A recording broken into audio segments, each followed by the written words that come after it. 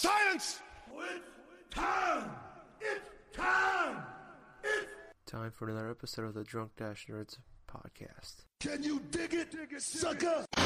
Grab a six-pack, sit back and prepare to laugh. It's Drunk Dash Nerds podcast. Grab a six-pack, sit back and prepare to laugh. It's Drunk Dash Nerds podcast. Grab a six-pack, sit back and prepare to laugh. It's Drunk Dash Nerds podcast. Grab a six-pack, sit back and prepare to laugh. It's Drunk Dash Nerds podcast. Sit back to the back of the back of the grab a six-pack, sit back to the back of the back of the grab a six-pack, sit back to the back of the back of the grab a six-pack, sit back to the back of the back of the grab a six-pack, sit back to prepare to laugh. It's Drunk Dash Nerds podcast. Hello, ladies and gentlemen, welcome to episode 386 of Drunk Dash Nerds podcast. I'm as always, I'm Tyler, and joining me the man, the myth, the legend himself, Sir Colonel Gable. What's up, buddy? Oh, happy day, buddy. Oh, happy day. Yes. Oh God. It's so good. Oh God. Do you want to explain it or do I? I can explain it. Something good finally happened in 2020, Gables. Something good happened to the world. Vin Diesel's new hot single, "Feel Like I Do," just dropped on Friday, and it's probably the happiest I've been all year. When I found out it happened, and then I heard it, and I'm like, it's not great, but it's just a happy song, you know. It is. We need it. This almost makes up for the fact that Fast 9 got delayed a whole year. So Gables didn't even know about this. So he's just been living in this hellhole of a world that, before VD, BVD, no, he lives in before VD. You gotta word that one better. No, I'm not. Leave it as is. BVD. Before Vin Diesel's hot new single, BVD NHS is what we're gonna call that. And now it's now we are at AVD new NHS. So he was living, in the old ages where they're still fling poop and light fires with sticks and rocks. Now he's in the new age where we have like cool technology and flying cars. And he got to listen to part of the song. I had him listen to it. But then I show him this sweet little video of Vin Diesel singing "Oh Happy Day" in a church choir. And boy, was that something. Oh, he's like, we both like when he's "Oh Happy Day," it's pretty good. It's actually not bad. He does like his Louis Armstrong impression, but you're more, the lingo better of a singer. But when he tried to sing loud, it's bad. Oh my God. No, you could tell, man, you could tell from the reaction of the people around him, and even the guy that's right behind him and stuff, like just singing, he just can't hold back, man. No. He just had his palm to his mouth and started laughing because, he's singing, he's having a fun time, man. But it's like he's squeaking, Oh, happy day. Well, that's the thing, man. It's like his pitch, out of tune, go sharp, but at the same time, he's still going through and keeping pace. He's still singing the song. He's still enjoying himself, man. It's like, even if some things are off key or something's not the thing, he's still having a ball with it, though. Oh yeah, everybody just look up Vin Diesel sing "Oh Happy Day" or Vin Diesel choir on YouTube, and it's just you know what? It's not bad. It's bad, but he's just so goddamn happy and having so much fun. And it makes, who'd have thought of all the people in this world that would bring us joy, the most joy in 2020, it'd be fucking Vin Diesel.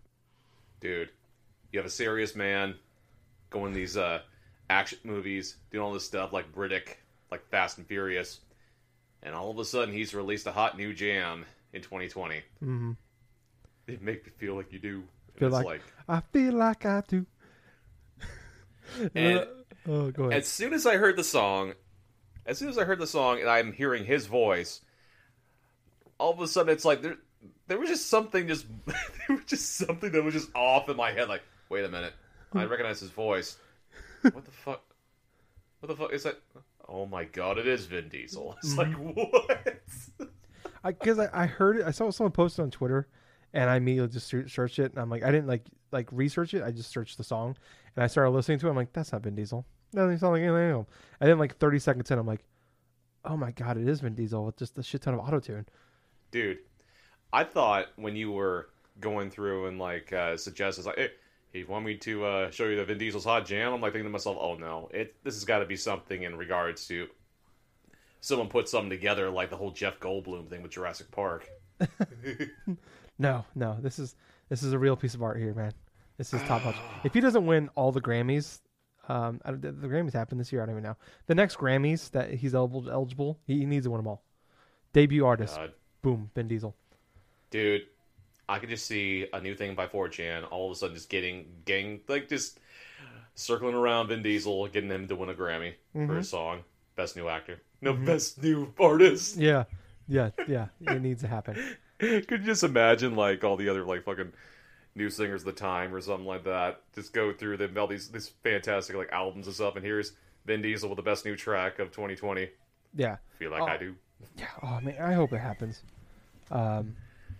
He needs some other songs where he needs to like mix it up with like some of his co-stars in Fast and Furious. Like I need like a Tyrese, Vin Diesel collaboration. I need a Ludacris and Vin Diesel collaboration. Who else? Does Lucas Black, does he sing? I don't know. Put him in there. Let's find out, Like Paul Walker's little brother, Cody Walker. He might sing. We don't know this. Put him in there. Let's find out. We'll find out real fast if he does. No, here's what you gotta do. You gotta have Ludacris inside this track, right? Gotta have the flow, gotta have himself like go through a bunch of the rhythm stuff, and all of a sudden you have Vin Diesel and Tyrese and stuff kind of supporting like an R&B sort of flair. Mm-hmm. Sort of like a whole Babyface Usher shit. Yeah, man, let's do it. He just needs to do like I was telling you for the show. I'm like, if he just did like a cover album of just Louis Armstrong songs, but like the original like music in the background, the original track, but with him singing an auto-tune, I'm all in. I'll buy the copy. I'll buy all the copies. I'll buy a physical copy. Dude, I'm gonna put this out there, man. It's like I pay good money to hear Vin Diesel sing some D'Angelo. Oh, fuck yeah. Dude, I'd pay good money. If he just came and like did a tour, I'd pay for that. Fucking let's go. Just hearing like Vin Diesel's going, how does it feel? how does it feel? Anyway. I'm all in. Oh, boy. What if we just replaced CeeLo Green and Gnarls Barkley and just put Vin Diesel in his place? I just want to hear him sing Crazy one time. Oh, God. Oh. And it's... Dude, even for his range and stuff like that, it wouldn't go above, like, fucking... Oh, God, what was he's going? He's at a D. He's, like, actually had, like, a high D for his voice, He's, like, in that sort of... That second tenor range and stuff like that where he's past middle C, right? He's, like, hit the next note up. And it's, like... that's what you're gonna hear. Mm-hmm. It's not gonna be like C. It's gonna be like C D. I think you're crazy. Yeah. Oh boy, I'm just getting myself hyped up for something that's probably never gonna happen. But I just want Danger Mouse and Vin Diesel in the studio right now. Oh Jesus Christ! If I don't find out in the next month, that's happening. I'm be so pissed. But if you want more discussions like that every week from us, we are all over the place, guys. You can subscribe to us. We're on Twitter, Twitch, Facebook, Spotify, iTunes, YouTube, all those places. Just look us up, Drunk Dash Nerds Podcast, Drunk Nerds Podcast, Drunk Dash Nerds, whatever you can, and find us in those places. But yeah, anyways, this is a gaming podcast. Gables, we're talking about games. Actually, before that, we just talked about Vin Diesel. We didn't talk about how we're doing. How are you doing? Right? We just, we're in a good mood, obviously, because we have to listen to Vin Diesel's sweet voice, but we're much better than we were before we start recording. But how you doing, buddy? Dude, I'm doing all right. I mean, hell, I got a 3-day weekend. I spent a lot of this day watching football and happy my 49ers won. I mean, hell, they should be winning the game against two struggling teams as the Jets and the Giants. Yeah. But I'm happy. I was also happy to see both the Cardinals and the Rams lose because, NFC West rivals, baby. Suck it. Anyway. Yeah, the Seahawks won. But anyway. Yeah, fuckers. Other than that, though, I've just been playing a lot of games, man. I mean, I kid you not. On my Switch, been playing some good stuff. played a little bit of stuff on my PS4, and there's a surprising game that I will share upon what I've been playing that I don't believe anybody was going to see me going through and playing anytime soon. So Are you playing the Treehouse game? What? Yes. Are you playing The one of Treehouse those? game? You know the Treehouse game I'm talking about. Oh hell no! Are you replaying it? No, Do you want to replay it? no. Okay. You don't want to do like an extra life bet where one of us is to play Treehouse? Oh game hell together? no! I ain't doing that shit again. Oh, it'd be a blast, man. I wish they were like online co-op because I would totally, as like a torture, play through that with you. I really think. Oh my god. We say every year. Okay, but we got. All right, we're gonna talk about it real fast. Extra Life. It's 6 weeks away, guys. So let's get out there. Let's sign up. Extra-life.org. Sign up. All the money that we earn. Play games for 24 straight hours on November 7th. Don't do it 24 straight hours. You don't do it on November 7th, but that's the game day. But you can break it up. Do a different day if you want to. That's game day. Do it every year. This will be my 9th year. This will be Gable's 8th year. Yep. So sign up for that. Please do. Or tell friends about it. Share it. It's awesome. But every year, Gables, we talk about playing through Resident Evil 6 together. Oh my god. Yeah, that's true. I'm thinking this might be the year we got to do it. We got to do it this year, dude. Yeah, it's going to be because the new consoles are coming out. You know, I mean, I guess it's backwards compatible, but I don't want to hurt my PS5 like that and download that Resident Evil 6 on it. You wanted to file your PS5 from the get-go with Resident Evil 6. Like, my launch edition is going to brick immediately. The first thing I'm going to download when I buy it is Resident Evil 6. As soon as you load it. into a level, all of a sudden you just flat lines. Yeah. Like, oh no! It's like the original like Mortal Kombat games where like you test the might of your PS5. It's like, can it handle Resident Evil 6? It's like that's what's going to do. That's what we're gonna test the real powers of these things. But I don't know, Gables. I mean, there's 4 campaigns. They're not very long. If we just throw it on easy, I'm not saying be crazy. We'll put it on easy, and we just see where we can go. But we gotta start with. Okay. I will say, if we go through Chris's campaign and we're at that middle mission of that campaign, and we run out of ammo, we're gonna automatically restart that damn mission. Yeah, that's I do not want to go through that shit again in Resident Evil 6. That was my problem too. I played it on normal. I beat Leon's and Jacob's campaigns, and Leon's was actually okay. If we play Leon's first, I think it's a smart. Maybe we play one of the shitty ones first, and then we have that Leon one to look forward to. Chris's first. We play Chris's first, and then we play Leon's. Like, all right, we got the Jacob's is pretty bad too, but if we can get through Chris's, that's the key, because I'm the same way. I beat Leon's and Jacob's, got midway through Chris's, and then that's when ran out of ammo, and I'm just like, I'm fucked. So, but I was playing on normal, so if we just throw it on easy, I think we can just fly through these. I don't care about Mia's playthrough. I'm not going to worry about all that. That's like just an extra thing that's in there. We just got to plow through those 3. I bet we can probably knock that. It'd probably take half the day of Extra Life, but I'm thinking we do it, Gables. Is it gonna be the? We would say that. Are we going to stream it while we're doing it? Oh fuck! Of course we're gonna stream it while we do it. Absolutely, we're gonna do it. Oh my gosh, that was so awesome! The one year when we did a way out and stuff like that. That's what I was gonna. Yeah. I was gonna say that this is gonna be our way out moment. We didn't have it last year. We had it 2 years ago. We're gonna do it this year. We're gonna play that. But I think we should do it early though. We just start it and we just get it out of the way. Like, maybe we'll play a couple games first, put ourselves in a good mood. Oh man, we'll make us let us know that we love playing video games before we remind ourselves why we hate playing video games sometimes. Oh my God. We play Resident Evil 6. And then we get all the sweet trophies. You know, so that's something. Well, yeah, because the trophies, you can get a lot of trophies in that game just by plowing through the campaigns. So. I swear to God, though, if I get the fucking platinum in that damn game and Extra Life, I know who to blame. Yeah, I don't think. Don't blame me. You got. I am like the reason you have a couple of trophies, okay, or platinums. All right.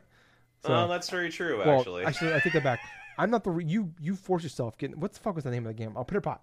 That was you. You decided to keep going. You put like an extra 5. That's because the only way I could beat the game is by 100% completing the damn thing. Because I could not. I thought it was just because you were insane. I had to collect every level in that game. I had to collect all the things in order to progress to the final fucking level, and so I had to complete the damn thing in order to beat the game. I just thought I finally broke told you you. this too, dude. I forgot. I just thought maybe I finally broke you, and like that was the end of the show. It's like, oh, he's gonna be like perma mad at me forever because of this bet. Oh, you had to mention his pitter pot, and all of a sudden it's like, uh-oh, here comes Gables. He's turning green. Oh man. Oh my god, But- that was the funniest shit, though. Oh, Yeah, it was a good time. But yeah, because I'm looking at my extra life, man, and it's like this is a good year to do it too. Because for me personally, not a lot to play for me. So, right. Like I was looking at like I might be like replaying some shit this year. Like there's a couple games I've been like I got like God of War on there. You know, I re-downloaded a while back. I'm like, oh man, maybe a good time. Because what sucks though is I don't know, like we don't know for sure if like our saves go over to the new consoles. So it's I like- am not, dude. I am not going to like. I am not going to chance having any of those saves like that. Even if Sony was able to go through and do the whole aspect and stuff, I do not trust them to be able to transfer our saves from PS4 to PS5. You think they could because we have the cloud, but it's like I know like certain games like Madden, like you have to play an online franchise to bring your saves over, which is annoying because I technically have to play online, even though I'm just playing in a franchise mode by myself to bring my saves over. So if like a couple times like my internet just like disconnected for a minute, I had to redo it, and like it kicked me out of the game, so I had to go back in. Right, right. So that's really annoying when you're just playing a computer. But and like they're saying you can. I know a few other games to like Cyberpunk shit. So I don't know if it's a game by game basis or if it's just across the board. But you think like just across the board. But hopefully it is because yeah, I don't know. But yeah. Anyways, Extra Life's coming up. Gables and I are gonna play through Resident or attempt to go through Resident Evil 6 finally. Okay. I'm pretty sure we said it like every year for the last like 4 years. I remember I said it. Jake and I were gonna go through it. Our first year doing was it our first? It was our first year of the show. Yeah, 2013. We were gonna go through it together on Extra Life that year, and no, our second year. It was our second year. We're gonna go through it because I remember I was playing through my first year doing Extra Life is the when I played through most of Chris's. I played through Jake's campaign. I played through most of Chris's, and I think that's when I gave up on it. Was because same with you. I ran out of ammo. I'm like, fuck this. So 7 years later, and then like Jake's like, you want to play through the Extra Life or the Resident Evil 6 thing? And it was like 10 o'clock at night. I'm like, dude, I'm playing games I like right now, and I'm not having fun. I'm not going to play a game I hate right now. So, yeah. 7 years in the making. We got to bury the hatch before Yeah. next gen. How many times, like the first like 2 years of the podcast, I couldn't go more than a month without ranting about that game. So, Oh, I know. it's time. It's time. Got to finally bury. You know, I've already beat 2 and 3 this year. I beat 7 this year. So Good. yeah. So I mean, and I so I played a good chunk of Resident Evil this year. So the good way to round out the generation is knocking out half of the mainline games. So in 1 Dude, year. I just realized something. Hmm. If we do beat Resident Evil 6, that's going to be the first ever Resident Evil game I've beaten. Are you that serious? Kind of that actually is the truth. I've never beaten a Resident Evil game. Oh wow! I thought you beat 5 with Jake. Oh, no. Oh. No. I didn't beat 5 with Jake. I played through half of the campaign with Jake until I got fucking tired of it because, well, here's the thing, man. It's like, well, it was all fun and all of that, though, but Jake had all the overpowered weapons and he kept destroying a bunch of things before I even had a chance to go through because he told that's me right. to hide back into the back of the freaking beginning of the portions of the stage and stuff, and here he is clearing out all this stuff. I'm like, oh, no. Yeah. That's right. Yeah, I don't want to do this any Yeah. longer. It's like yeah, that it's was like an Xbox One. yeah. I remember that now because I remember like I hate that in games like when you play like games with your friends and it's like everybody's like 20, 30 levels ahead of you. So I remember a few times playing Borderlands 2 with people and they're like like maxed out their level and I'm only like midway through the main game and I'm like 20, 30 levels behind them, but yet we're playing against their leveled players, so it's just like one hit kills for me. Like I'm just dying immediately. It's like, all right, I mean, it was great because I got to farm a bunch of crazy experience points. So when I went back to my game, I was now over leveled. But for like, I remember like on Extra Life doing that with Borderlands 2 for like, I don't know, 4 or 5 hours with people, and there's all 4 of us in there, and like everybody's max level, and I'm just like I'm level 25, and they're all level 60, and I'm like this is not fun. I'm just like dying immediately. I'm like losing all my money because Literally me with Destiny 2 when I'm playing with people. yeah. Like that's like one of the main reasons I don't like playing those games is like I play at for the most part I play at like a level pace, and it's like I don't get too crazy with like levels and power rankings and shit like that. And it's like right. all my friends are like, all right, well I'm at like 150 now with my guy, and I'm like, oh, I'm like 25, so it's like, you know, I'm a little bit behind you, you know. Give me like just stop playing for 3 weeks and I'll catch up. So yeah, this should be fun. I mean, you know, even if it's like A Way Out is a fine game. Yeah. But if you play the game by yourself, it would be I guess. Like, but playing with a friend, that's what made it fun. So maybe Resident Evil 6, like us going through this torture together, we'll make it so we have a good time. So. Oh yeah, well this is gonna be interesting. Yeah, yeah, I'm looking forward to it. This is gonna be awful, but yeah. Anyways, we are a video game podcast where we play and talk about video games, and we have a plethora of news this week. Not a lot of too big crazy announcements, a couple bigger ones, but it's just a kind of a nice little steady week here of some nice little trickles of news. But the one big megaton news we had, and it was funny. Last week after the podcast, was like we were talking about, man, we've had a crazy month of just like news. Like we've had Nintendo Directs, we've had Xbox announcements, we've had PlayStation announcements. It's like we've just been spoiled with news the last month. It's like, we were talking about like, oh man, it's like next week's probably gonna be a light week. This is on Sunday night, like 2:00 in the morning, Sunday night, Monday morning, and then like 6 hours later, Microsoft announces they bought Bethesda. So they bought it for $7.5 billion. That's with a B. They bought the parent company ZeniMax. So now they own Bethesda. They also own like Tango Games, id, Machine Games.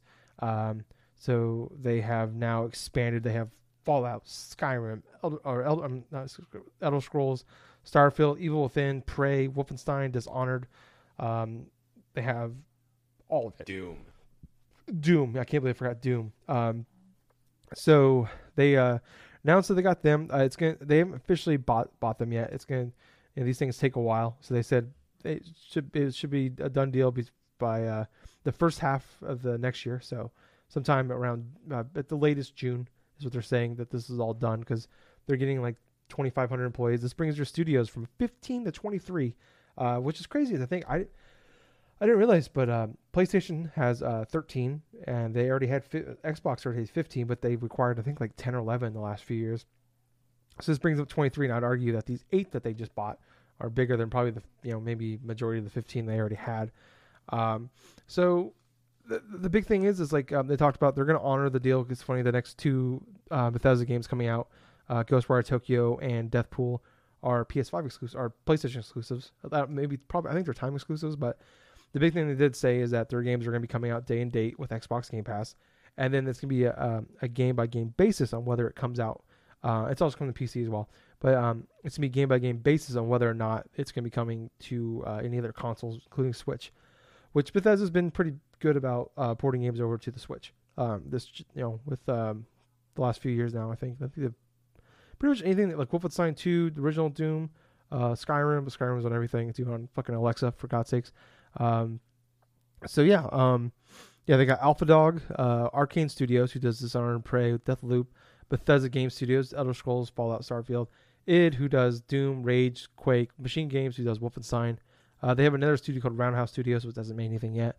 Tango Gameworks, Evil Within, Ghostwire Tokyo, and ZeniMax Online Studios, who does Elder Scrolls Online, Fallout 76. The big thing they also did announce is like Fallout 76 and Elder Scrolls Online will continue to have support on PS4, PS5, PC, everything like that. So, yeah, so some pretty crazy big news here. Gable's probably maybe one of the biggest acquisitions of game studio in a very long time. But what was your thoughts around this news? I thought it was shocking. It was very huge in terms of scale. We haven't had a major gaming deal like that in quite a long time. I cannot remember the last big deal that happened in the gaming industry, but this is the type of deal that shakes the foundation of the gaming industry for years to come. And you better believe the next Fallout, the mainline Fallout, the next Elder Scrolls game, Elder Scrolls 6, Starfield, you better believe that those games are going to be predominantly either on Xbox and PC both, or maybe, who knows, maybe the next Nintendo Switch. Here's the thing about it. It's like, with Microsoft going through and acquiring Bethesda, ZeniMax Studios and this and that, they pretty much guaranteed themselves like a lot of talented developers, a lot of talented people, and hell, even guys like say John Carmack and like everything else and stuff have actually flirted with the idea of coming back to work on like various games in regards to. Oh my gosh! Now I forget the whole thing that he had for on Twitter. There was a back and forth between like him and like someone else in regards to potentially maybe returning back to one of the games that he was working on, Doom or something. Well, yeah, because I don't really know the full story, but it's like I think there was a falling out between him and id a long time ago. Yes. And now that maybe it's Bethesda, I'm not really sure, but they had a falling out, and he said, "Well, now that Microsoft owns them, maybe I can come back and work for you guys."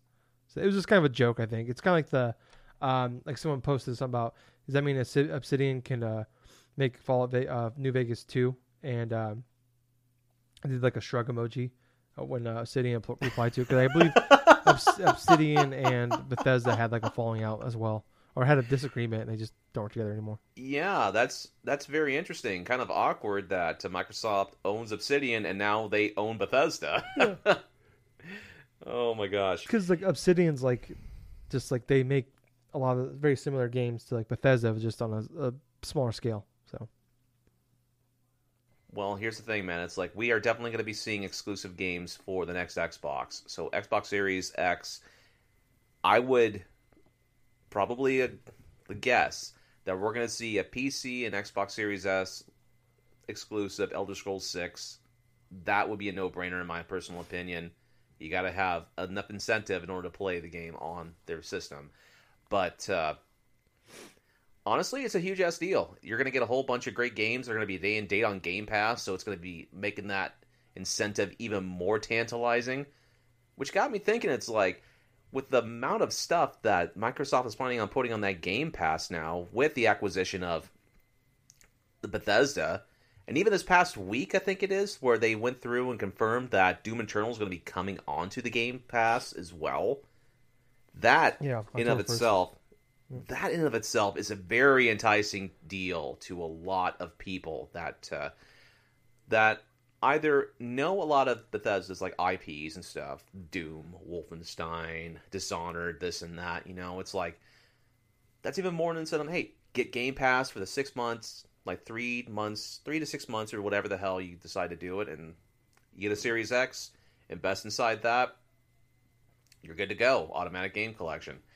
But yeah, it's crazy to think that Microsoft, we've been hearing rumors over the past couple months that they've been shopping developers, going through to see who they can go through and pick up and stuff. People thought it was going to be Sega for a long time. People thought it was going to be WB because they've expressed interest in maybe acquiring WB's game department because Warner Brothers was going through and wholesaling wholesaling like developers and like all sorts of studios and this and that with their reshuffle. But to hear that they actually bought one of the biggest like publishers, developers and stuff inside of Bethesda in ZeniMax Studios, I mean that. Honestly, I did not think that's going to happen, because those guys are fucking huge. They have their own separate, like, fucking conferences and this and that, showcasing their own games, like, almost every year at E3 for the past couple of years. So, that's huge. Their studio thing increased from 15, like you were saying, Tyler, to 23. They have much more talented people that they just acquired that is going to work and fine-tune a lot of the quality stuff. Yes, they're, like, fulfilling the endeavors of like the PS5 exclusive game like Deathloop, plus like whatever the heck they're going through with that the Tokyo game in that regards. But everything's all crazy. It's like we're not knowing for a fact that anything's really concrete. I would guess that there is definitely going to be plenty of Xbox Series X exclusives. Maybe a couple more ports going over to the Switch. I mean, I'm not ruling that out. I mean, hell, there's like Switch owners are still waiting for Doom Eternal to get on the damn device that they promised. I think there's it seems like they're doing like almost like a partner direct every month now. So I'll be surprised if maybe there's like a partner direct here in the next few weeks with October coming up. And then well, Well, Nintendo definitely said during the last partner direct that there's going to be maybe a couple more before the end of the year, so that's in line possibility. And then Bethesda did say just like a week or two ago that's still in development. So Good. Yeah. Tyler, what do you think about it, man? I think, it's one of those things I was talking to Justin about, and he kind of framed it like it was a weird thing where I was like excited, but also like, I'm like, why am I excited about this? Like, this isn't like, like an awesome thing for me necessarily. 'Cause that means like I always plan to get a Series X anyways eventually, but it's like now I have to get one. And it's like, but it's like you're excited. Justin's friend was like, it's like I don't love it for myself, but I love it for Xbox, and that's a great way to put it. Where it's like you want all three companies to be successful. It's like obviously Xbox is like I've been saying forever, and everybody says it's like they do all the best shit for the fans and the customers, but it's like they lack the games. It's like you can have all the best deals, you can be the cheapest price, you can have all the best stuff, but if you don't have the product there, no one's gonna want to keep playing them. And this is a huge step, maybe the biggest thing they've done ever for them, other than Bungie. When they had Bungie back in the day, most important thing they've ever done. And it's also, I mean, I didn't know this. I don't think this was like a big thing before. I don't know if this was really known before Bethesda was bought, but I guess they've been not so much struggling financially, but like they're not doing as well. So yeah, a lot of that has akin to Fallout 76 and how much they invest inside that property and that game and stuff, and how much reshuffling they've had to do. Yeah. Well, and it's just like, oh, go ahead. I'm sorry. Oh, but Tyler, this also comes to mind, and this is very important for any console that comes out and stuff. The exclusive games that you have on your system is what entices gamers to go through and purchase your system. Case in point, the PlayStation 5. People want that system. Not because it's just a powerful game console, because there are exclusive games that you cannot find anywhere else on that device. Yeah. The new Ratchet & Clank, you have the remake of Demon's Souls, you got a whole bunch of other stuff that's down the pipeline. Yeah. And, so it's important for Microsoft when they have their stuff. Yes. Yeah. And it's like I've heard, Gary Whitta, he's a streamer, he co-wrote Rogue One, Star Wars, and he's a podcaster as well. He said a million times, it's like the big thing about, 99% of the games that are on these consoles are the exact same.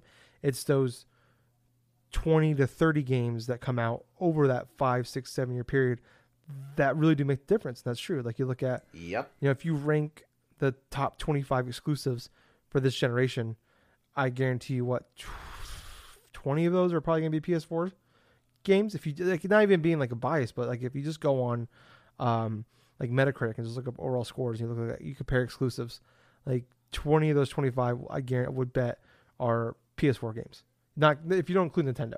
If you just include Sony or PlayStation and Xbox. So like that's the big difference. And getting this, that's awesome for them. And just like I say, in Bethesda was, there been this weird play, and like you said, the Fallout 76, just the last and we've talked about before, and touched on it about how Bethesda like a few years ago was killing it. They had a Wolfenstein, they had Dishonored 2, Prey did really, really well. I didn't care for it, but a lot of people love Prey. Then they had Wolfenstein Old Blood, Doom 2016, Fallout 4. People like for the most those games are like super high acclaim, and it's just like the last few years, last couple of years, it's just like Fallout 76, Wolfenstein Youngblood, Rage 2. These games that came out either just didn't like Youngblood and Fallout 76 did not review well. 76 being the big one. Mm-hmm. Rage 2 just kind of came out and it was okay. Doom Eternal coming out and it's reviewed super well, but that's the big thing about like a lot of their games they make is like they make really good. They make like a lot of their side games, the smaller games, those like B-Call games, like Doom, Evil Within, stuff like that. Like and Wolfenstein, like they review well, but like you look at like I talked about remember like during the MPDs, like Animal Crossing and Doom came out the same day, March 20th, and Animal Crossing blowing everywhere. You can't really compare them, but like Doom, that first it was out that same day, and remember that March MPDs came out, and it was like in the teens, like the 12th or 13th, and then I think April it was in the bottom, like the lower section, like the 15th through 20 section, and it just was gone in May, and it's just like I don't think it's been back on there since.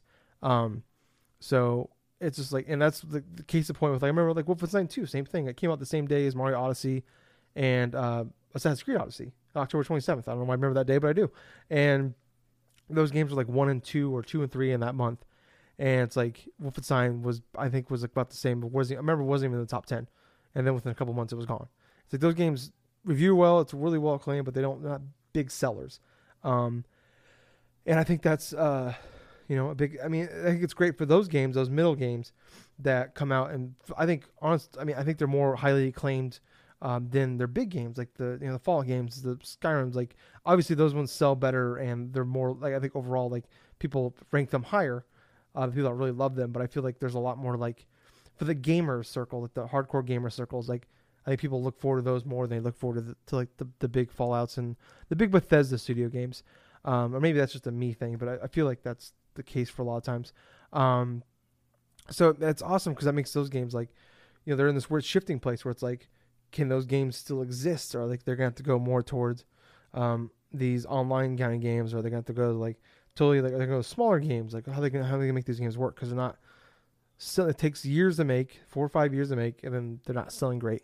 So it's awesome that those games continue to exist. And it's like I've said for a while, like, you look at all these big games that like Xbox, like these developers they own right now. For the most part, like most of their games come out and they're like, I've said a million times, like they're a swimming in sevens kind of thing, where it's like there's a few that pop up. Like Ori obviously reviewed super duper well, but it's not like a big game.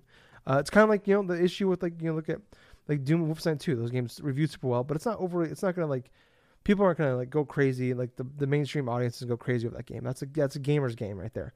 And it's gonna be able to allow those games to stay, and like the hardcore gamers are gonna like, and the people that want to have an Xbox One or Series X, whatever, like now they can, you gotta go there to get them. Like that's gonna make me like, if Wolfenstein 3, which I assume it's gotta be soon. It's been 3 years since Wolfenstein 2 came out. Came out in October 2017, and we're almost in October now. So we haven't heard about a fourth one. So I assume, or a third one. So I'm assuming that's, gotta be announced sometime next year. You gotta think that's on the horizon. But like games like that might continue to exist. Evil Within, which I love the first 2 games. And I figure that franchise is probably over because I know they don't sell well. But like those kind of games can come back. Games that like, maybe they're not gonna be world changers, but they review well and they're well acclaimed. Like that's kind of stuff they need in there. Like they need like those games that get a lot of 8s and get a lot of 9s. Like they need more of those games in there that are going to be a little more acclaimed. Those games that usually sell 2, 3, and 4 million copies. They need more of those games in there. Not like I enjoy Tell Me Why, but like that's not going to, you're not going to have a lot of people buying Game Pass for Tell Me Why. Battletoads, really good game. We enjoyed the game, but if it wasn't on Game Pass, we wouldn't have played it. Very true. Stuff like that. They do those games like, I would have bought this game, but it's on Game Pass, so I'm going to get Game Pass. It's like Gears 5 for me, like last year. I was like, I was going to buy that game anyways, but now instead of paying $60 for it, I can get it on Game Pass. Like I already have it, so boom, I got it. Or, I would have got Game Pass, just to play it. And I said they're like over 15 million people have Game Pass right now. So that I assume that's only going to go up. And also the fact that they announced this the day before pre-orders went live. I think it's smart too. Where they would have sold out anyways. Like you didn't have to do this, but it's just like it makes people want to get a Xbox Series S or X that much more. It's gonna I believe they had that in their back pocket for quite a while. Yeah, and they purposely held that until the day before the pre-orders. Yeah, even though it's not going through yet, it's gonna be. They said it's gonna take their 6 to 9 months to actually go through make it the final. But it comes back to the same point though. Where it's like, the next 2 games that they have announced are coming to are going to be exclusives to PlayStation. So it's like they're kind of in the same issue right now where it's like, what's on the horizon anytime soon? It's like most of the shit they've shown, like the big stuff, Fable, Hellblade 2, those are 2022 games probably at the earliest. Like we haven't even seen gameplay for Hellblade 2. We've seen one trailer last December. Halo, God knows when that game's going to come out. That's probably, that could very easily be a fall 2021 game. So it's like they're still in that issue where it's like, unless Bethesda had something big they were going to release, it's like they don't have anything in their back pocket right there. So, but in a couple of years though, and I feel like I've been saying like they're a couple of years away from being a couple of years away. It's kind of, I feel like I've been about them the last 3 years, but it's like with all these new, like I feel like they can continually have big exclusive games coming out for them, and keeping you with Game Pass, kind of like with like Netflix and like Amazon Prime. It's like every month you like, hey, we have this big TV show, this big movie on here. It's like, okay, I guess I'll get it for another month. Okay, I guess I'll keep it for another month just to watch these shows or watch these couple movies or watch these couple shows. And it's like if they can do that, where it's like every 6 weeks, 3 months, or whatever, they have a pretty big game. Even it's like a double A kind of game, like even if it's the Evil Within or Doom or some Double Fine game, things like that. Like if they have enough, they can like continually every couple months come out with a good, like a banger, a good game. It's like that will keep people around than just like getting Game Pass for a month and then like, all right, well, I'll come back when the next big thing comes out or something else I want to play comes out. It's like that's the key, and I could see them being there a year from now, easily. Once Halo comes out, maybe like at that point, that's what I'll get the ball rolling, and they can continually keep with 23 studios. They can continually keep pumping out games. Yep. They can come out maybe 2 or 3 big ones every year, and then have a few smaller ones in between there. Kind of like how Nintendo and Sony have been doing it for this generation. So I think that's the key. But yeah, I don't know. Awesome for them. Like I said, Doom Eternal comes out October 1st. So that's Thursday. So that's awesome.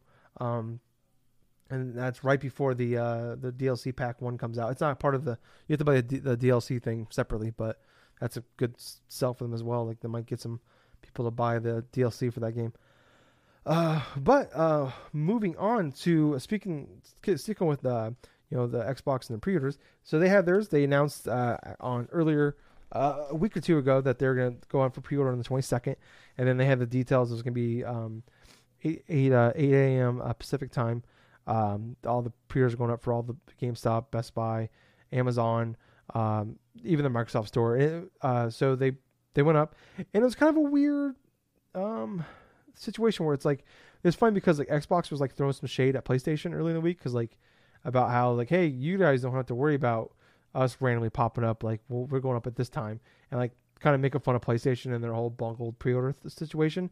And then the Microsoft Store immediately went down that morning. So it's like, hey, if you guys are gonna throw some shade and talk shit about PlayStation, maybe you guys should make sure your own website doesn't go down as soon as the pre-orders go up. Come from Microsoft, the major tech company. Yeah, and stuff that like too. That. All of a sudden their website goes down just like that. Yeah. So yeah, that on top of it too, they're a big tech giant too. But it was kind of weird, like they had like Amazon didn't go up until like about like 30-40 minutes later. Best Buy went up like 45 minutes later. So most of the sites went up right up at 10. I heard Target was a disaster. Trying to get like something in your cart, like the Microsoft Store went down. And then like in the brick and mortar, like GameStops and places like that were posting signs up the night before, saying how many Xboxes they had. So it's like, and like I heard a lot of GameStops, like their PlayStation like count was short, but this actually it sounded for the most part was like 30 to 40% shorter. Like places were putting like only got 10 X's and 2 or 3 S's, things like that. And that doesn't even include, I don't even know if they even include like I don't know if like there's some separated for the payment plan thing. They have the all access stuff or what. But I don't know. I mean, it seemed like for the most part it worked out better, a little bit better, or ran a little smoother, even though it was chaotic. But pre-orders are chaotic. But I don't know. I mean, what's your thoughts on this whole pre-order game? Do you think Xbox's method was better, or do you think the way the PlayStation's went was better? To be perfectly honest, the only thing that was better about the Xbox and stuff is they told people beforehand. Yeah. That's the quintessential truth. I mean, they told people beforehand, hey, this is what's going to go on, this is how it's going to go, and this is when we're going to go through and do our thing. And they actually did go through and follow through. But other than that, though, it was still chaotic. It was still crazy. Microsoft's website did go down and stuff. But it wasn't too much better. That's what I'd say. Yeah, like I went on, like I wasn't going to pre-order one, but I just wanted to see if I can get on to pre-order one. Like GameStop had like a queue thing. And that was my concern going into it. Like I forgot to talk about last week was like PlayStation did like last Friday, like they said like was like Walmart's going to have pre-orders go up at 9 p.m. Friday night, and then like immediately like they sold like in like 2 minutes. And it was like a lot of issues with bots and shit like that. Yep. And that was my concern going into it. It's like I don't like. Yeah, like it's frustrating and it's random and it's like, it makes it. I I don't know. I'm of two minds with it. Like, I agree. I think like letting people know what's happening at this time is probably if like I think both suck. You know, like there's got to be a better way of doing it. You know, even I don't know if it's like I'll do a lottery thing. I don't know. But like I don't know. It's just like but you give like people like you know they know it's coming. They can set up bots and then like you can see people like pre-order a ton of them or you know, with the PlayStation one, it's like the people that want them the most are going to get them. Like the people that, Yep. you know, you got. I don't know. I'm not saying it's better, but it's like trying to find like you know, like if you got one, it's like because you really wanted one. You know, it's like I was that madman refreshing Twitter, listening to people like updating PlayStation shit online while I was taking a shower to make sure pre-orders didn't go up and like I missed them. That's like I told the story last week about how I was in the shower and I found out that GameStop pre-orders went live and that's how I got mine. So it's like, I don't know. Is it better? No. I don't know. I hope that we figure out a better system before next, but who knows where the hell we're going to be in 7 years. But I do like kind of miss like the old days of just like, you know, like I remember like the Wii coming out and like I stayed outside, in late November in Des Moines, Iowa, sitting outside of Best Buy all night for like 10, 12 hours. I was fourth in line to get a fucking Wii. So it's like, maybe that's the best method. We just don't do that anymore because of the internet and also COVID. But, I don't know. It's miserable because it's fucking freezing cold outside. But it's like, I don't know. Like, it'd be kind of fun. Like, you know, if I just get some friends together, it's like, hey, dude, you guys want to just go sit outside fucking GameStop all night and get a fucking PS5? If COVID wasn't a thing, I don't know. That could be pretty fun. I think we keep ourselves entertained, especially if we just brought our Switches with us. I don't know. But moving on. So this is kind of a weird one here. I don't know where I sit in this one. So there's been rumors so we've had rumors earlier in the year about like PlayStation's working with Konami about making a Silent Hill game, and then people went crazy like, what if there's a Metal Gear Solid 5? What if we go to Metal Gear Solid in there and stuff? And now there's rumors. There's rumors that the Metal Gear Solid games were coming to PC, which ended up happening. And then there's been some leaks, and the people that have leaked this before have a pretty much a perfect track record that there's going to be a Metal Gear Solid complete remake coming to PS5 as an exclusive. So I don't know. There's no more details other than that. Just that the people I've said this before have been pretty spot on about this stuff. That's the rumors of the Silent Hill stuff. Haven't really seen the die, so it makes me kind of think. And I even kind of that was like one of my guesses at the PS5 reveal earlier this month. So those, I don't know. I still kind of feel good about the Silent Hill stuff, but like, I don't know. I mean, do you think that this Metal Gear Solid remake stuff can be real? I'll be perfectly honest with you. I treat it as like a big old rumor. I do not believe that this is going to be happening. And the reason why I feel that way is because we're not 100% sure if, say, Sony is actually going to go consultate me with Konami or whatsoever in order to get the IP in order to do this remake in general. You know, I don't feel like that. I feel like the more Konami's sort of track record as of late has been to do exactly what they did when this stuff started going around, which is giving like a whole bunch of the freaking Metal Gear Solid games, like a GOG, a good old games and stuff like that. You know, the Metal Gear 1 and 2 plus some of the other like Metal Gear games, like from I think it was like MS-DOS or whatsoever. Or, No, MSX. That's what it was. Oh yeah. That's what I think at the back of my head. It's those type of games that were inside Metal Gear Solid 3 Subsistence. Yeah, other than that though, God, if this is a true thing and we are getting a remaster for a Metal Gear Solid on the PS5 as an exclusive and stuff, you gotta believe they gotta get the same voice actors as back then, you know, because I do not want to play through the original Metal Gear Solid without David Hayter as Solid Snake. Agreed. And that's a fact here, man. He is Solid Snake, regardless of what the fuck Konami try to do. Replace him with Kiefer Sutherland. I do not give a shit about Kiefer Sutherland in Metal Gear Solid 5. Let's just point that out right now. Anyway, yeah, I just don't trust this rumor, man. But how about you? It's like the fanboy in me is like trying to like hoping it's like a weird thing where it's like a reverse jinx kind of thing where it's like you don't want to like talk shit about, you know, like when you're going to like you like your favorite football team's playing like somebody else's like a coworker's favorite football team. It's like I don't want to talk shit about their team because like I'm just gonna like if I'm wrong, I'm gonna look like it's like egg in my face, or it's like so like you just talk shit about your own team as like almost like a reverse jinx kind of thing. So for that reason, I'm gonna say it's that too. I'm gonna say it's not real because it's just unrealistic. That's never gonna happen.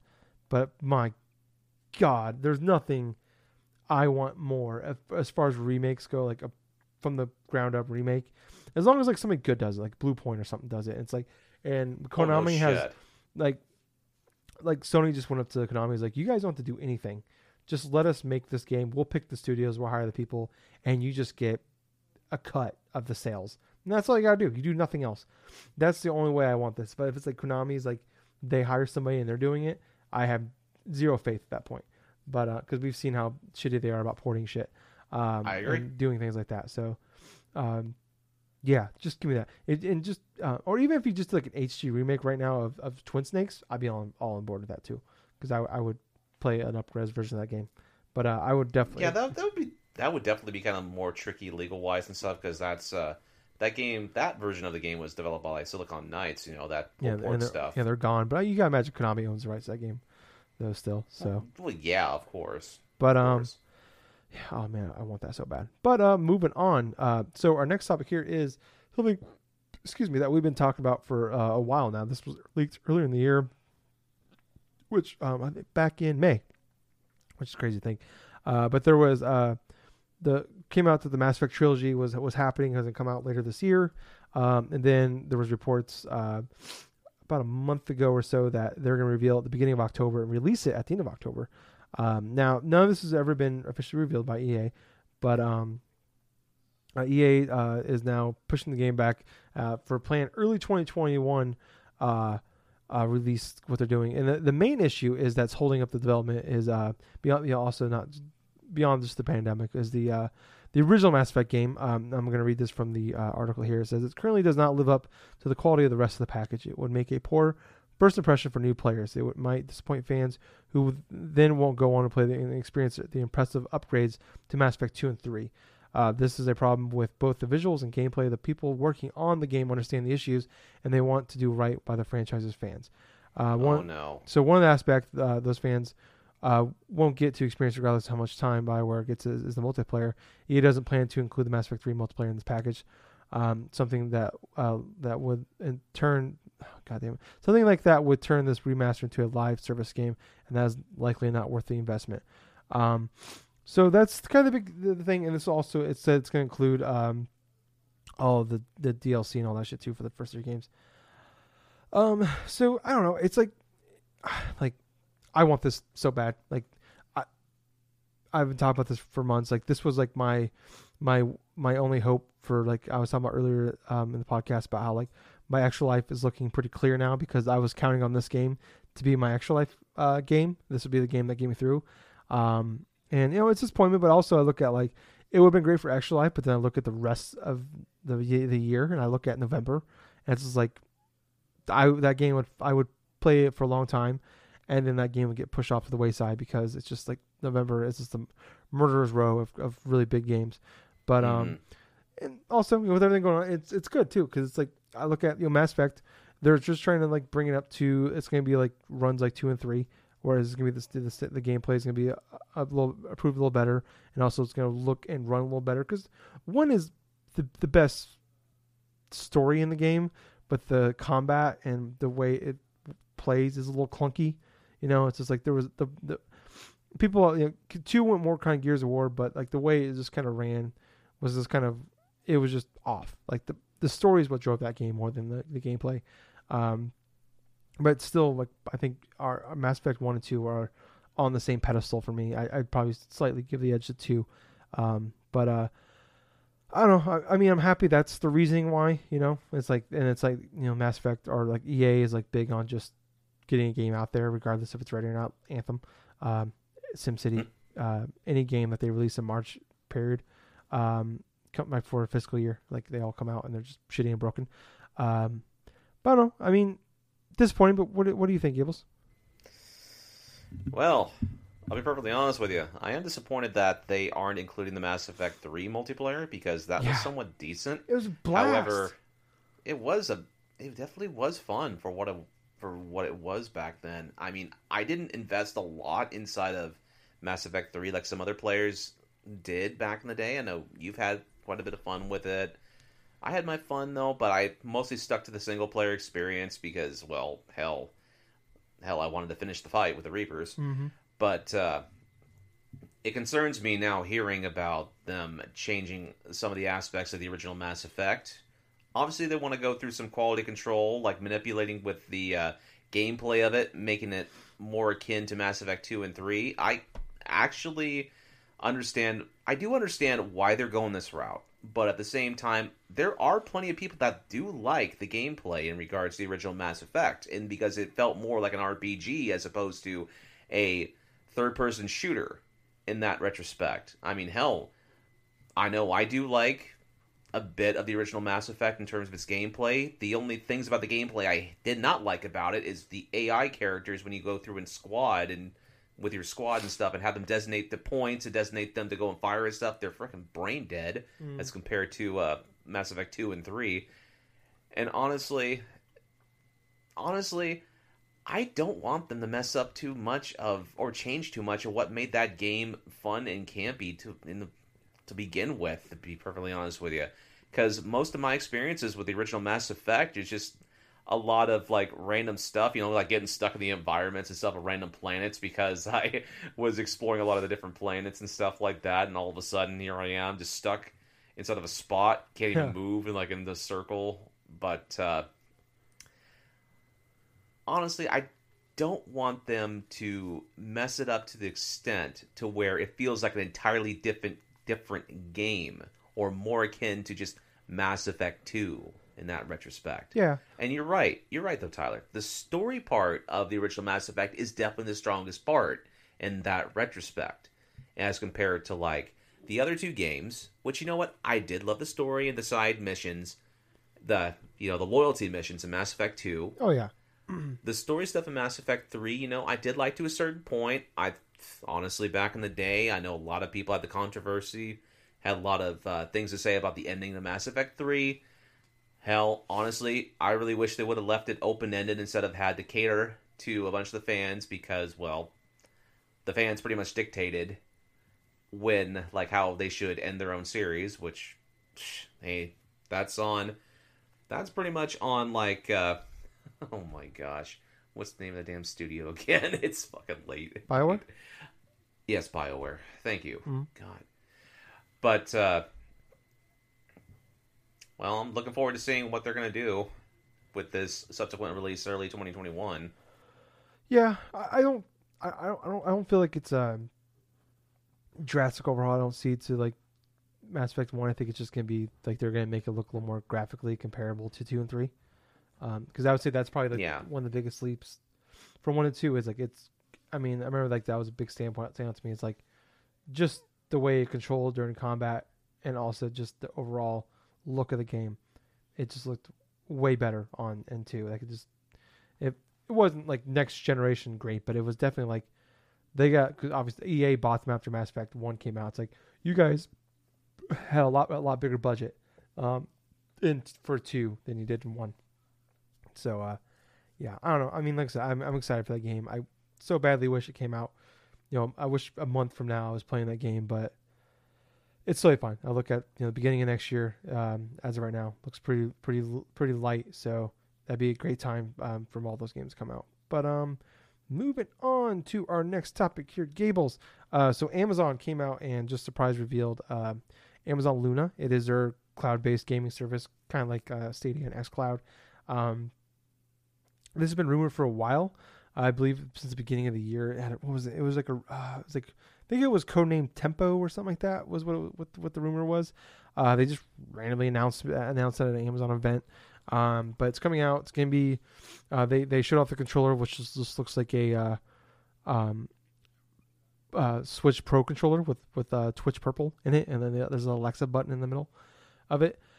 It's $6 a month for the right now for early access users, and it has like a bunch of games. Like Control is the big one. I think like the Surge is in there, Luminous, Rhyme, a few others. Like Control is definitely like the big main show one out of this one. But like I said, it's only $6 a month, and there's going to be a Ubisoft channel that's coming later. This is coming soon. And I think the big key thing for this is like Stadia has like you pay so much a month and to get the service, and you get a bunch of like games in this like pack, kind of like a Game Pass type thing.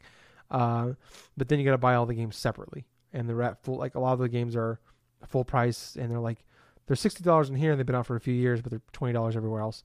And then Stadia just doesn't really seem to work well, and there's not that big killer app for them.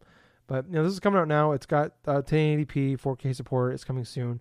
60 frames per second is also a big thing they're pushing. But I don't know. I mean, I think it said plans to have about 50 games each on the Luna Plus and Ubisoft channels by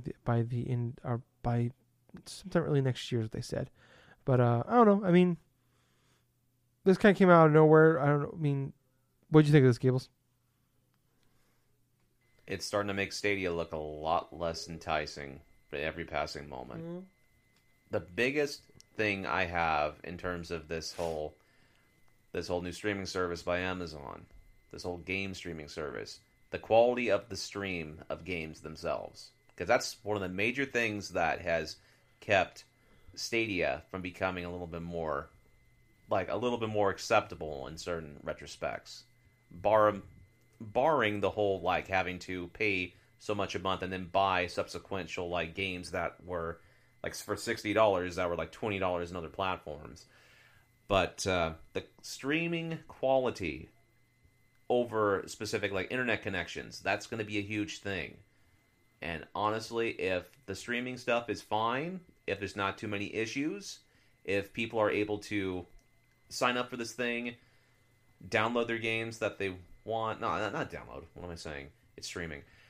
If they go through and they start playing a bunch of the games and stuff with hardly any type of input lag or any type of input delay or any type of like frame rate issues or buffering in that regards, if the quality is decent enough to where somebody can enjoy themselves without having to wait every few seconds for something to load in or something like that, then I feel like this could be a potential great hit in terms of Amazon for their next venture in terms of the gaming landscape, since they've had interest in the past to invest more inside of the gaming industry. Hell, weren't they the ones that acquired Twitch? Yeah, they own Twitch. So that's big. Yeah. I think they're gonna like have some Twitch integration too as well. And you see, that's one of the smartest things right there that Amazon is doing right now, because with the acquisition of Twitch and now what they're going through with this gaming streaming service here, as long as the quality of it is great, I feel like that they have a good shot of taking a lot of the good share, not only away from Stadia, but also away from Project xCloud as well, and from like the whole Game Pass stuff from Microsoft. This doesn't do too much for me. I just see this as like just another big company trying to get into the gaming sphere, and it's easier for them to just do a streaming service than build a box, which might be the better way to go. But I don't know. I look at this and I look at it the same way I look at Stadia. I'm like, this is a cool idea, but even less so now, because I looked at Stadia. I'm like, going into it, I'm like, this could be something eventually. I'm like, everybody says the worst thing that Stadia did was when they came out last November is like, this should have been like a beta. Like, hey, this isn't beta. It's like, and they had to me, my argument with them is like, they got a year to get this shit together, and like came out, didn't really go gangbusters. People it didn't run super great. And then like, now it runs super great, but it's like, okay, what's the reason to get this thing? Like, okay, like what's the big game I have to buy?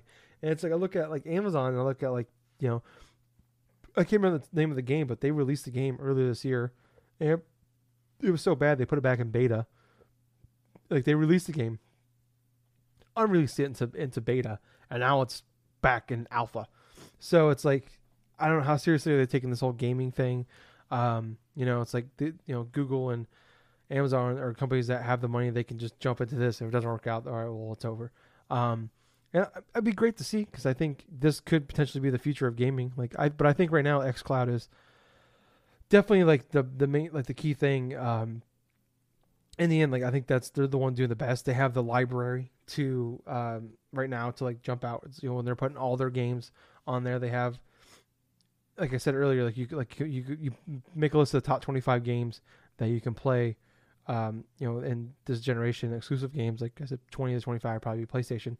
I look at if you put the top 25 games that are on all three of these services, I bet most of them would be Microsoft games you can only get on Game Pass. It's like you got 3 generations of Xbox games, and then a bunch of pretty good, really great third-party games on there as well. And then it's only any game you buy on your Xbox or for PC or whatever, like you can play on xCloud. So it's like That's true. only getting better. It's like so like, and then you can also play them on multiple things. You can play them on your Xbox. You can play them on PC. Well, I don't know about PC, I guess, but if you buy them on your Xbox, you can play them on xCloud.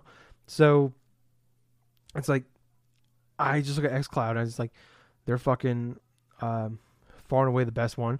They're the most expensive at $15, but I think you look at $6 and $10 for Stadia. It's like I would I look at what xCloud's doing. It's like that's the way I'd want to go right now, and I just don't have any faith in Amazon right now. Like we've seen a lot of people try to jump in. We had the Ouya, we had the streaming box that I always forget the name of that came out like mid 2000s, like early 2000s, mid 2000s. That just kind of came and went, and I look at those and it's like they came and went. They didn't work out. These are they're bigger studios. These are way bigger companies than those ones were. But it's like I don't know. I just have I don't know. Were you referring to OnLive? OnLive, yes, thank you. I always forget the name of it, but OnLive. So yeah, we had things like OnLive. We had things like the Ouya and stuff that were before their time, honestly, in terms of streaming stuff. And I can understand where you're coming from, Tyler, because, well, let's be perfectly honest with you. I know streaming games is still a new venture and stuff like that, but, well, all it takes is just one good device in order to streamline everything. Yeah, I mean, like I said, they're like, you have the one killer app or a couple of big games that come out for these things that you can't get anywhere else. If Amazon buys a studio, they fucking buy Konami or they buy Sega or something, like that could be a game changer for them. But and put them exclusively on their platforms, like that's something that could help. But it's like, in the end, like people are gonna go there for the games that you can only play there. Like that's the selling point. And it's just like I look at right now, it's like who has the most experience and who's like the most people we can like look at and like these guys are hitting it for the long haul. You look at Microsoft, you look at Xbox. It's like they're right now they are the ones like there's no reason I don't feel like to jump into Stadia or Luna right now. Like there isn't. Unless you just want to try out the service. But it's like there's no game on there that you can't get unless you just want to like play Control for cheap or something like that. Like I guess that's a reason, but like there's no big killer app you can't get anywhere else. So I'm hopeful that this because I think this can be the future, but I don't think this. I still think this stuff might be a little bit ahead of its time, especially like Xbox has PC and Game Pass and a console to like support. Like those are the things that are going to make the money for them while they're slowly building xCloud. And you look at Luna and Stadia, like the streaming service is the service. That's what they have. So it's like yes, it's like they have. And also, let's look at something else in mind too. Okay. When it comes to advancements in sort of like video game technology and stuff, to put into perspective, before the whole game streaming thing, back when gaming consoles were still trying to do like downloadable games and stuff from an online server and this and that, even as far back as like say the 1980s in regards to the Atari 2600, you could technically try to play certain games online, but it was kind of like a niche thing. But other types of gaming like consoles in the past that have tried like certain aspects of just like downloadable games in general, we're talking about like systems, say like the Super Famicom and stuff with the whole Satellaview stuff, but downloading specific types of games over an internet connection, going through playing them.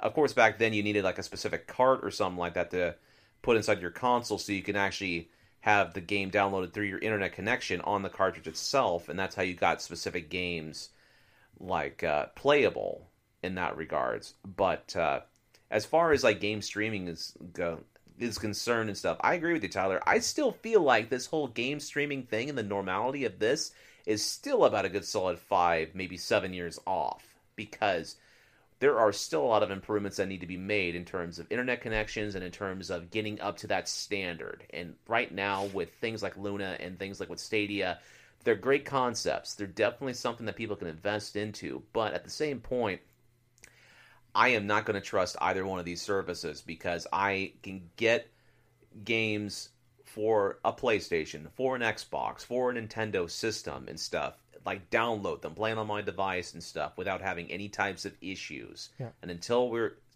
at the point where streaming a game is not going to cause a lot of input delay or cause a lot of like lag or something or have connection issues, then jeez, that's just something that I feel like I'm going to be waiting a while for. Yeah. Well, it's like, I know that's it's probably the future, and it's like, I get that. It's like, you would ask me, 15 years ago, I went through this with like iTunes, where it's like, I'm never going to, I'm always going to buy my CDs physically. I'm never going to buy music digitally. And then I'm like, the idea of ever buying a physical CD ever again was crazy to me. It's like, I'm only going to buy iTunes stuff. And then it's like, same thing I went through with movies, where I'm just like, I'm always going to buy DVDs or Blu-rays. I'm never going to just rent. Even like the idea of renting a movie digitally was crazy to me. And I was like, now all the movies I buy is Amazon Prime. So if I buy a movie or I rent a movie, it's on Amazon Prime. And then I look at like, like where I've been this last 4 or 5 years now. I went from like the idea of me ever buying a digital game, unless it was like on a dirt cheap sale, was crazy. If it's like, if I can get it physically, I'm gonna get it physically. And now it's like, except for Switch, I'm like 90% physical or digital at this point. And it's like, I understand eventually, I'm gonna get to that point with like, with streaming, it's with video games. And like the big thing also is data caps, where it's like, I get 2,000 gigabytes a month here where we live, and it's like, on average, we probably use, depending on how much we stream and shit like that, like especially during like the shutdown when we're home pretty much all the time, it's like we were easily going through 1,500 to 2,000 gigabytes every month streaming, just because we're home all the time. But now that we're working and not home as much, it's like it's down to like 1,000. But it's like, I mean, if I'm streaming a game in 4K, and if I'm putting like if I have like a weekend where I'm just playing games all weekend, I put 15 hours into streaming a game in 4K, it's like I'm gonna blow through that data cap easily. Yep, so no shit. It's like we're also in that weird that process too. So it's like, I think that's gonna be a thing. And it's like, and I don't get like I get 200 megs here a second, but it's like, it's like that. I don't know if I can even stream stuff 4K at that point. How well it's gonna run. So it's, I don't know. I think it's the future. I agree. I think it's coming, but it's based off really if Luna and Stadia can stick into this for the long haul, 3-5 years from now, if they're still around, that's going to be the key of how fast I think we get there. But for the, I still think I wouldn't be surprised if the end of this generation, we're not getting boxes, we're just getting services, we're streaming services, or maybe we get like a box and we just stream off of it, for dirt cheap. Kind of like people do with like the Fire Sticks and stuff like that. Like, yeah, maybe that might be the future, but like I said, I think we're a ways away. I can see us like slowly transitioning. I'm curious, like where we're going to be 3-4 years now, when it's like, is Sony going to get into this field where it's like, hey, you can also stream their games on, from this or whatever. But yeah, we'll have to wait and see. But we have a few more topics. I'm just going to pick one more here. We'll just save the rest for next week if we have time. The last big one here is so the Game Awards are happening. They're happening on December 10th. Like he announced, Jeff Keighley announced earlier in the year that was going to happen. This one's going to stream from three different countries. The United States, I believe, from LA, Tokyo, and London are the big three. But December 10th is usually around that time. They announced they're gonna have a couple new awards. Like I think it was like I can't. No, I went to the website and I don't have it on here. They had an award for like best like accessibility for like games that like to help people with like handicaps, things are colorblind, things like that. And there's some different changes to awards they do every year. They always kind of tweak some stuff. But I don't know. Give us like, I mean, we look forward to it every year. Are you excited for like what could be for another Game Awards this year? Yeah, honestly, I am pretty excited about it. I mean, last year I wasn't really as excited because there was just a lot of things like just pretty safe in my honest opinion. But at the same time, I do look forward to the Game Awards stuff every year because it's something different. It's something a bit more professional than opposed to what we have had in the past in terms of gaming award shows. Yeah. I'm talking about the whole thing with GD, like G4 and stuff, and Spike TV and all that other shit. But yeah, I'm looking forward to it. Yeah. Who knows? We might get some more stuff by Nintendo, Microsoft, Sony. Yeah, you they never know. Did say we're gonna have more announcements, so who knows? But I don't. I'm looking forward to it as well. I hope it's like pre-taped or something, like they tape it the day or two before, because like the Gamescom one they did earlier this year with Jeff Keighley was live, and it was like awful. But I get it, you know, it's just the times we're in. It's like I want a little more streamlined. If we can like make it a little more clean and a little quicker to the point, when all those awkward delays are, you don't have to worry about any, like, you know, especially with them being streamed from 3 different countries. You know, it's like you're talking about Tokyo, big time difference between LA and also London, big time differences. So I hope that maybe it's pre-cut. And I also hope like they change like the cutoff date, because they always have that weird like November like 15th kind of cutoff date, and it's just like I remember like last year the big thing was like Star Wars Fallen Order, which a lot of people had as their game of the year, wasn't able to be a nominee.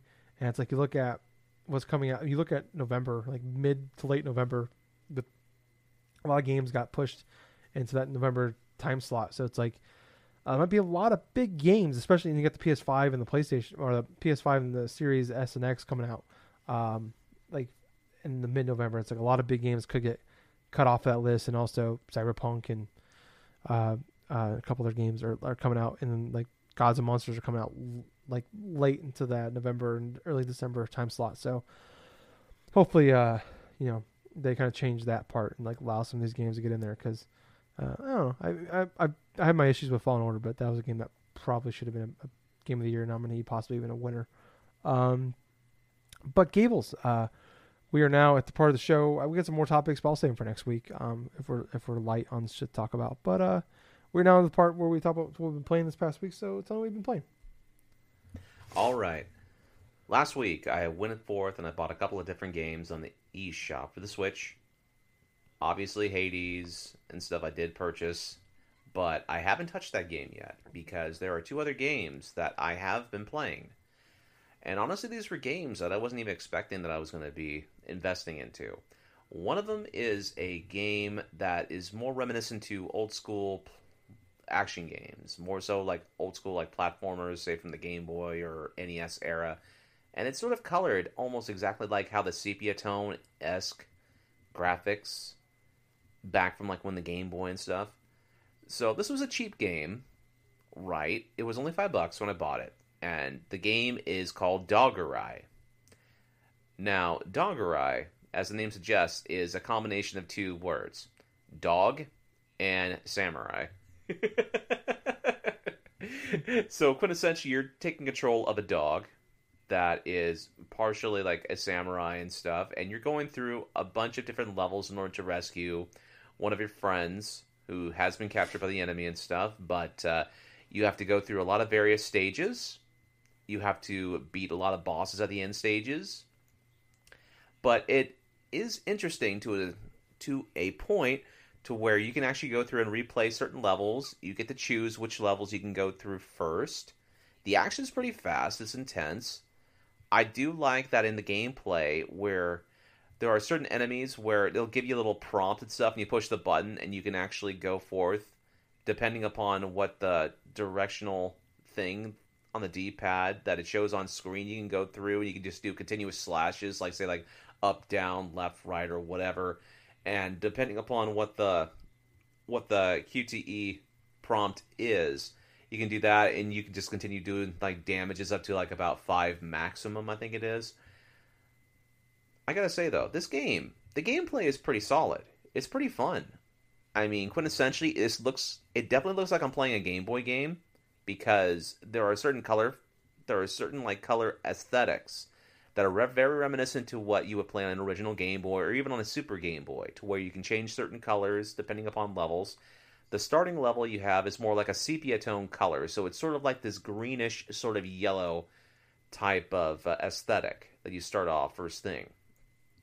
I didn't really mind the aesthetics, and quite honestly, I did like the idea that the game in and of itself kind of gives that sort of classic like appeal of, say, on an NES or on a Game Boy, where you're playing this specific action game. There's a lot of crazy looking characters, this and that. The boss battles are actually pretty interesting in regards to they are fun to go through a couple different times. The patterns of the bosses are very recognizable. It'll take you a few tries just to go through and beat the specific bosses. But I will say the final boss inside Dogorai was definitely a little bit more challenging than I was actually went in and expected. Quintessentially, with the final boss of Dogorai, it kind of reminds me of a cross between the Grim Reaper from Castlevania and like some other like major bad guy in terms of like retrospect. Because this boss has like two forms, right? So it's like you have the original starting form to where he attacks you with a sickle and you got to go through it, you got to dodge him and do this and that and stuff.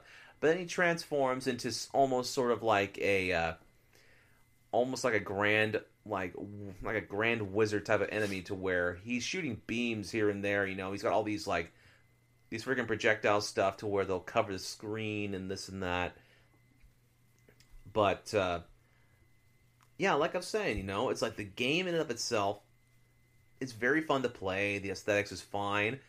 The game's relatively short, but here's the thing: it has plenty of replayability, because inside these levels you can go through and you can collect certain things like these little floppy disk things, right? And there's like 4 that you have to collect in all. I was able to collect 2 of them. I didn't get the best ending in regards to the game in of itself, but it encourages you to go through, play through the game again, do this and do that. So overall, I had a fun time playing Dogorai. It definitely was something that I wasn't expecting. I looked at the game first off, and it sort of reminded me something more like a generic sort of pick-me-up game. But as I started playing it, and I started seeing how complex certain aspects of the game was, and how smart the level design was, I couldn't help but like it. You know, it's definitely the type of game similar to how when the Switch first launched, you would get specific types of games that were fun, that you would not expect to be fun. Like Kimiko. That game and stuff I loved playing as well. And even like games like a couple of years ago, like Night Terrors, that I played, and that was like an endless runner and this and that, you know. I enjoyed it for what it was worth with that. So this is a hidden gem in my honest opinion. The game released this year. It's called Dogorai. I highly suggest people, no matter what type of platform it's on, give it a try. It's definitely a fun romp, especially if you're looking for that old school sort of gaming feel and you don't want to go back to playing anything on the NES app or the SNES app on the Switch. So give it a try. It's Dogorai. Didn't mean to intend that to rhyme. Anyway, the next game is an oddball one. It was on sale on the Switch. It's called Snakey Bus. Now, Snakey Bus is an arcade-style game to where the whole concept is you have to go through and collect pedestrians a la Crazy Taxi and deliver them to a specific point of where the arrow is pointing.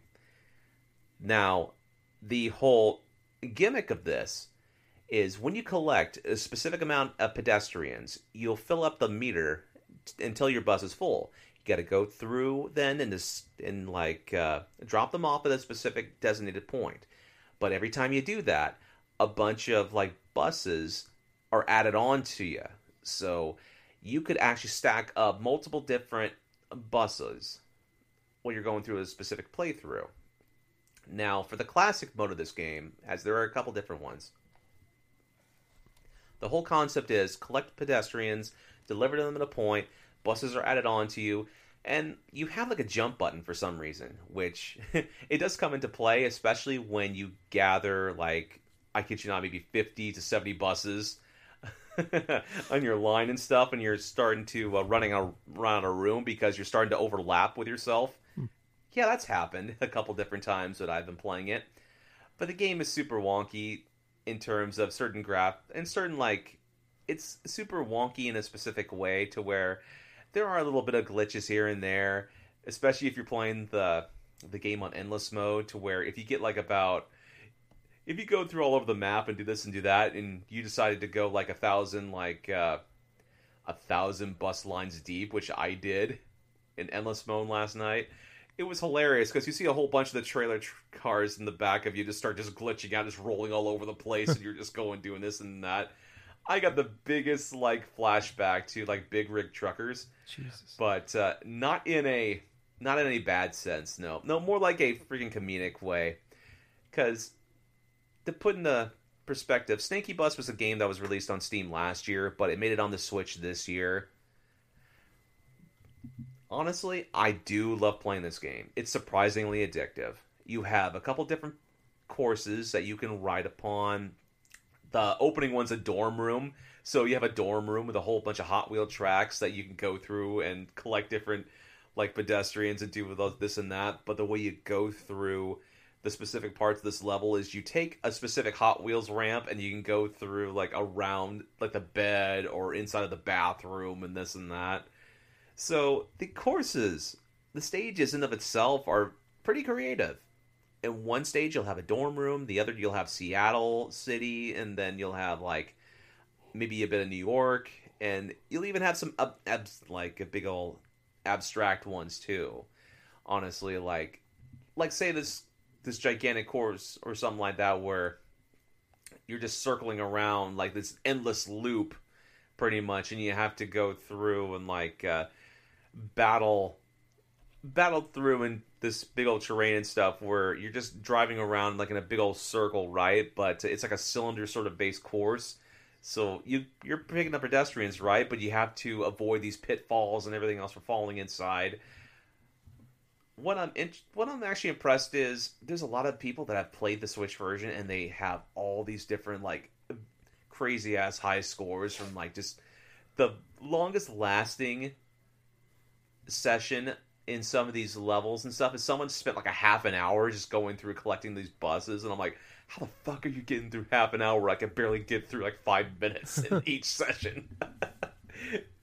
But yeah, Snaky Bus is pretty fun. It's another one of those games where, hey, you know what? It released this year on Switch. I wanted to try it out along with Doggerai, and I had a blast with both of them. As it stands, though, Snaky Bus isn't the type of game you really beat. It's more or less like one of those arcade games to where you'll get your high score, you'll play it through in a couple different sessions and this and that, but it's not going to be the type of game you're going to play for long chunks at a time. But moving on, I have a surprise game that I had been playing through the past week, and the surprise game is Call of Duty Modern Warfare 2 Remaster. Really? Like I said before, it was going to be a game that you would not expect me to go through and play. You could give me 1,000 shots and I wouldn't have thought of this. I know, right? So, the story goes, I'm on my PS4 one day and I had a craving to try to play something that was installed on my hard drive. So, I downloaded Modern Warfare 2 Remastered, without thinking. It's like, okay, well, it's a free game on PSN, so, of PlayStation Plus, so I'll download that, do this and do that. About a month or two later, I'm looking at my PS4, looking at the crossbar, and I'm like thinking, you know what? Let's power it on. I haven't played this game since I rented it back in the day. Mm-hmm. And I played through the first 6 chapters of it, went through the No Russian level, which honestly still kind of disturbs me today. But at the same time, what's interesting is when you start the game, it'll tell you point blank that, yeah, there are some scenes in this game that are slightly disturbing, but do you want to skip these things, because of, it's not going to affect any of the trophy score or this or that. I'm like, no, I don't want to skip it. I don't want to censor this game. So I went full on, went through the different levels and stuff, and honestly, I had a fun time playing Modern Warfare 2 Remaster. I beat the campaign of that damn thing. Oh, wow. I actually beat the campaign of it. I mean, can you imagine that? It's like, I'm not compelled to play through campaigns of Call of Duty too often. Black Ops was one of my favorite ones. I mean, World at War was definitely an awesome game. I mean, I loved the campaign of World at War. Modern Warfare and Modern Warfare 2, I only tried bits and pieces on the 360 and the PS3, but with the remaster that released this year for Modern Warfare 2, I gave it a shot. really liked what I played. I loved certain story dynamics of the campaign to where it's a highly action oriented, a lot of set pieces going through this and that. I did like a lot of the set pieces, especially when you're on the snowmobile and you're going through like the whole slopes and stuff like that, and like you're dodging trees, you're firing your gun, you're just shooting all these freaking enemies off the fucking snowmobiles, and they're crashing, they're doing all this other stuff. Excuse me. But I did like a lot of there was this one story element and stuff like the backstab between like that main US dude like Shepard and stuff like that with Ghost and Roach and stuff, and you pretty much are like betrayed, and he kills both of the guys and stuff, and then all of a sudden it's like, then the whole like going to the oil rig stuff, like saving like I think it's Price, I think his name was, and US Soap and stuff like that are going through all this different stuff, and then the final like aspect, the final level, the final scene, this and that, I thought it was very fun in terms of the combat, the whole set pieces of how much action, how much interesting stuff you can get yourself into with these types of games at a time. Obviously, I felt that the up-resing and everything else seemed quite on par. The game is in HDR, honestly, and honestly, it looks pretty good. I thought Beanox did an excellent job with the with this remaster of Call of Duty Modern Warfare 2. I think this is like what Vicarious Visions did the Tony Hawk 1+2. Yeah, and Beanox did this one. Okay. And quite honestly, I hadn't heard from Beanox in quite a long while, and quite honestly, I think they did a fantastic job with the remaster. I did love a lot of what I played, and honestly, I thought it was hilarious that at the end there's like this whole museum thing where you can go through and like interact with certain set pieces. So obviously, I went through that one main like antagonist and stuff through the campaign. I shot him in the museum and stuff. But what's hilarious, and I didn't know this at the time, there's this big red button right in the museum, and it tells you, "Do not press this thing," blah blah blah, and so on and so forth. So obviously, being the curious person that I am, I press the button, and you know what happens when you press the button, Tyler? Things go boom. Oh no. Not just things go boom, all of the mannequins that are portraying each character in this side of the game, when you press that button, all of them start shooting at you. Jesus Christ. So, you get killed by like about 40 different fucking people. 40 different characters from all these set pieces and stuff. And once that happened, I'm like, oh my god. They totally added that in this game. That's hilarious. So once again, this is the third game in a row where I'm saying to people, it's like, hey, you like Call of Duty, you haven't played through Modern Warfare 2 in quite a long while and stuff, I think the remaster is worth it. I honestly feel like it's worth it.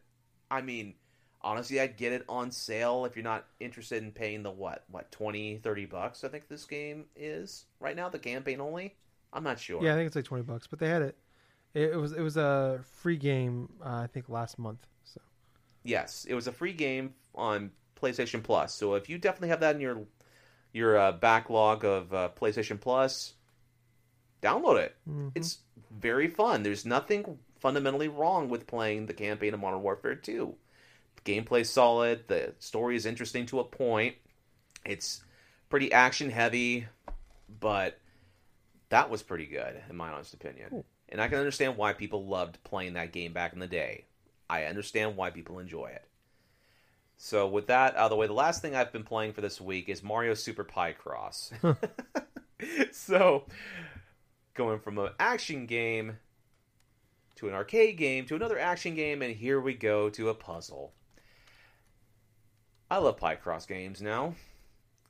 I made that abundantly apparent when I played through the Mario Picross thing on the 3DS a couple of years ago. But there's just something about Mario Super Picross that I do like. It's one of those rare type of games where if I'm playing it, I play it for a good old hour chunk at a time. And it's still pretty fun. I mean, it's still the same type of concept as the other Picross games. There's like a 15 by 15 grid. It tells you how much per grid row that you got to go through and complete. Of course, because this is entirely in Japanese, because the SNES app does import games and stuff, Nintendo do drop import games like on the app itself. I can't read a lot of Japanese stuff, but at the same time, I can interpret some of the pictures that I am going through and like revealing and stuff like that. So there may be one thing you'll go through a puzzle and there's like it shows a dolphin, or it shows like a man and a woman or something, or it shows like a mother and a child or whatever, like headphones. But what I'm saying is Mario Super Picross is also a very fun, addicting game. Hell, if you have even remote interest of playing any type of Picross game and you have Nintendo Switch like online and this and that, give this game a shot. It'll be kind of slow and methodical at first, but once you get the idea of how to play the game and what you're supposed to be doing, I feel like a lot of people will enjoy this. But as it stands right now, I am halfway through level 5. And to bear in mind, all the courses through each level is numbered A through L. So it's like... So it's more or less like 12 levels, I think, per level. Okay. 12 missions per level or something like that. So like I'm saying, I'm halfway through 5. And from what I'm seeing right now, there's like 7 different types of levels. I'm not sure if there's more after that. But you're looking at a solid, 12 times 7. So you're pretty much in for a long haul of a game. In regards to content. 96. What's that? 96. Yeah, roughly around that, 96. Or 94 Wait, or something 84, like that. 84. 84, okay. My bad. God, I need to work on my 12 times tables now. Anyway. No, 96. 96. I thought I like doubted myself, and I was right. 96. 12 times 7, so it's like you get 14. And then Drunk Dash Nerds. Drunk Are Dash you sure? Math Equations. Yes. I'm gonna get the Are you sure calculator. it's 96? 12 I times. thought it was 94. 84. My God, I can't do math. It's 1 o'clock in the morning here, and I've been drinking. Leave me alone. Oh my gosh. What's hilarious is we both like math stuff, but even we at this point, it's like it's late. We can't math with our lives right now. We can't math nor English.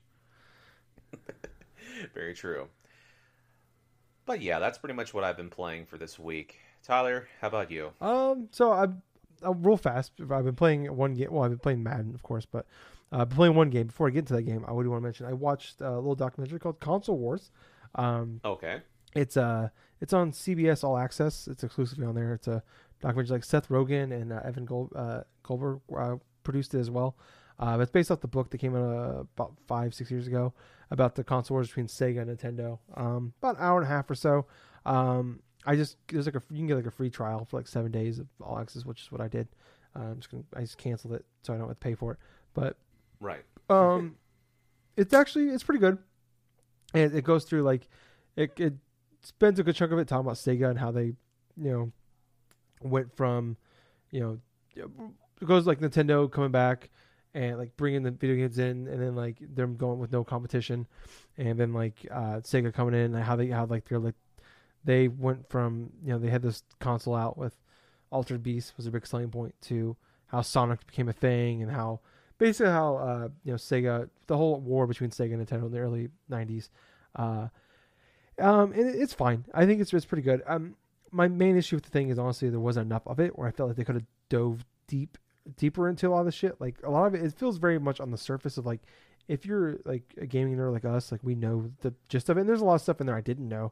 And then you get a lot of the interviews from the people that worked for the companies at those times, which is really cool. And just talking about it's mostly based on the American side, because I guess they talk about the Sega really wasn't that big of a thing in Japan. It really did well in America. That's really where the war was. Nintendo just destroyed them in Japan. But going through the whole back and forth, and my main issue, like I said, the main issue was they didn't I feel like they could have went deeper. I almost wish this was an extra hour, or it was episodic. If I could got 4 or 5 episodes of this. Would have been, I think I would have enjoyed it more. Whereas just my main issue was like it just kind of wrapped up. Like yeah, this whole war and how it was going on. And then like the last they were like building up, and it's just like, oh yeah, PlayStation came out, and then the Sega Saturn came out, and I didn't do well, and then the PlayStation did really, really well, and then the 64 was rushed, and then that was or got delayed, but it was still rushed, and that was pretty much like the whole they just wrapped up the last like 15 minutes. It's like, whoa, there's a lot of details in there, guys, that you just kind of glossed over. But I thought it was fine. Oh yeah. They probably didn't even bring up the point that the reason why the Sega Saturn was kind of like buried to begin with is because you had that same E3, right? Yeah. Around 95 or somewhere, Sega just stealth drops the Sega Saturn they talk about that day. They do mention that, but they don't really go into the issues. They don't really delve into the issues with the Saturn. And then like they do show the E3 press conference where like the Sega just like was awful. It was like their Xbox One moment. And then it was just like PlayStation going up at E3, and like the guy walks up and just says $299 and walks off the stage. Like they show that stuff, which was cool because I've heard of those stories, but I never actually didn't know there was actual video of it. And they there is. Yeah, like I said, they touch on those things, but they don't really dive into it. And they also talk about like I think his name was like Tom Klinsky. He was like the guy that like kind of like Barbie was like on its way out, like, and he brought him back and made him like he's like made it like what it is today. Like he made Hot Wheels. Like he was like the king of Mattel. He made, he's like the marketing master of things like that. And he was the guy that the Sega of America like hired him. They literally went. He was on vacation in Hawaii, and like some people from Japan, like the head of Sega of Japan flew to Hawaii while he was on vacation. Met him on a beach. Just showed up on a beach unannounced, and then he flew back to Japan and got a job for them working at Sega of America. And then like wow, like the most interesting parts is like the discussions and the arguments he had back and forth with like Sega of Japan, and like how like they kind of turned into like Sega of America was like the good guys of the story, and Sega of Japan was the bad guys, and like he could do no wrong. But they like kind of gloss over like I went in like okay obviously some of the stuff was like because they make it seem like he's like the good wholesome good guy, like he could do no wrong, and it's like okay, what happened? Like he was actually like the big proponent of the 32X, and like he was like they talk about like the Japan like they did some bad like they fucked up the Saturn, but he was also like he was not 100% correct either, and they kind of gloss over some of that stuff. Like I said, I think the big issue of this was like how I feel like they could have went deeper into this story than like there's a lot more there to it than what they showed, and I feel like they just like the last like 15 minutes just like covered like the last like 2-3 years of that war and how it was just and was over, and I feel like I said like I could have if they could have an extra hour or just like a little mini series, I would enjoy that a lot more. But the big thing I've been playing is a game called Hades. I talked about last week. Last week I'd only played it for like 30-40 minutes, and I was a little worried. I'm like, I was playing it. I'm like, this replaying over and over again, sections over and over again. This might concern me. I don't like roguelites at all, and I am completely fucking hooked on this goddamn game, Gables.